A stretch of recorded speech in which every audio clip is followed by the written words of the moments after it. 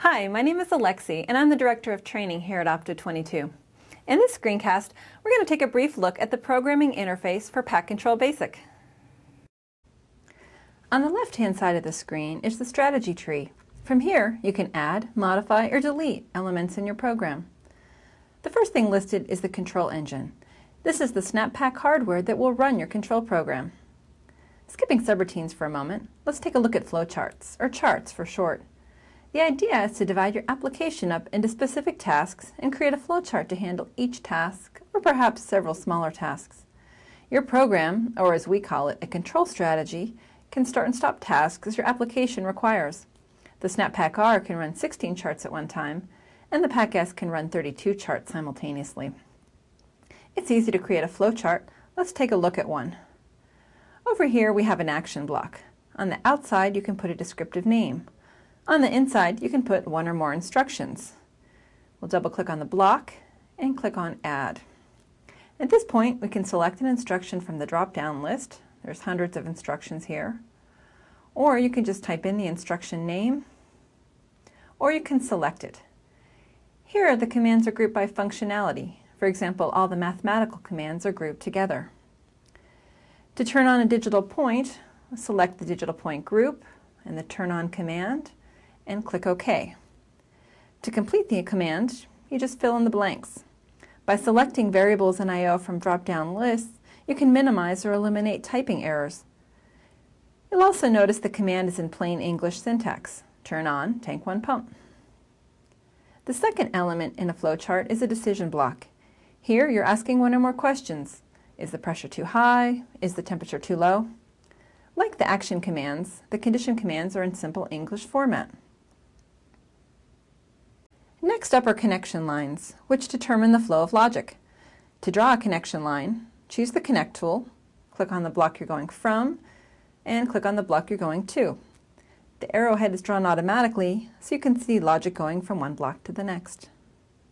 Those three constructs, action blocks, condition blocks, and connection lines, are all you really need to program with, but there are two more components you may wish to use.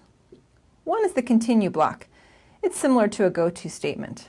Instead of drawing a connection line to a distant block, you can use the continue block to route the logic to another block in that chart.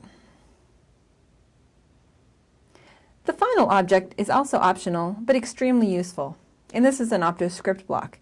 It allows you to program in a scripting language. It's especially convenient for tasks such as calculating a mathematical formula, string handling, case statements, or conditional loops. For example, you might do a while loop, or an if-then statement. The OptoScript editor comes with lots of tools such as cut, copy, and paste, undo, and a test compiler. You can insert any of the action or condition commands, as well as any variables from your tag database that you've already created. It's easy to look at the online command help. Simply select the command, click on the command help button, and you can view the online command reference. You'll find important information about the command, examples, and related commands. Going back to subroutines, you'll see I've got a few listed here in the strategy tree. A subroutine is just another flowchart.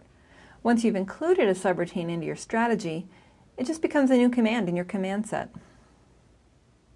You'll notice that Pack Control is very much a self-documenting program. You can put meaningful names on the outside of blocks, as well as additional comments using the text tool on the side of a flowchart. Additionally, names of variables in I/O can and should be given meaningful descriptive names, such as tank 3 drain valve, which is much more intuitive than a registry number or address. Speaking of variables, you can create as many of these as you need. You're limited only by the total amount of memory in the control engine. You can create integers, floats, downtimers, uptimers, and strings. Advanced programmers might like to take advantage of the ability to use pointers. Yet another special type is a communication handle, which stores information needed to communicate with another device. For example, you might use a COM handle to transfer data to an FTP server or read in data from a serial barcode wand. Quite often it's convenient to group data together in tables, so Pack Control lets you create float, integer, string, and pointer tables.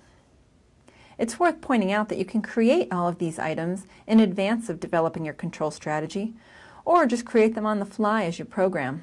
And once created, these variables are accessible by any of the flowcharts in your strategy. Finally, we come to the most important component of your system, the I/O. Here, I already have a number of points configured, but it's easy to add more I/O to your system. If you need to add an I/O unit, simply click Add, type a descriptive name, and select the type of I/O unit. Next, you'd add the IP address and any additional parameters. The next step is to configure the I/O module. I'll put one here on this empty slot on the rack. It's an analog input module, and I'll select a 4-channel analog input voltage module. Next, I can configure the individual points. Type in a descriptive name. And if I don't want to work in volts DC, that's not a problem. I simply select the scalable option and type in my new engineering units. I type in any 2 points on the linear scale, and at this point I can work in engineering units. Click OK, close, and I've added the point. Thanks for watching my Intro to Pack Control Basics screencast. To learn more about Opto22 software or to try it out for yourself, click on one of the links below. See you next time.